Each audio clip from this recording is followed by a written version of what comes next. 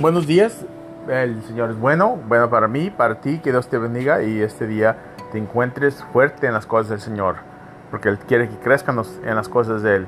Leyendo tu Biblia, lee tu Biblia, que no se te olvide, que no dejes ningún día que pases sin leer tu Biblia. Oración, leyendo Biblia, ayunando y compañerismo, estudiando la Biblia. Amén, que tengas un tremendo día. Te veo a las 6, oración, 6:30 comida y a las 7 el estudio bíblico. En el nombre de Jesús, amén. Mateo 5:44 es el verso.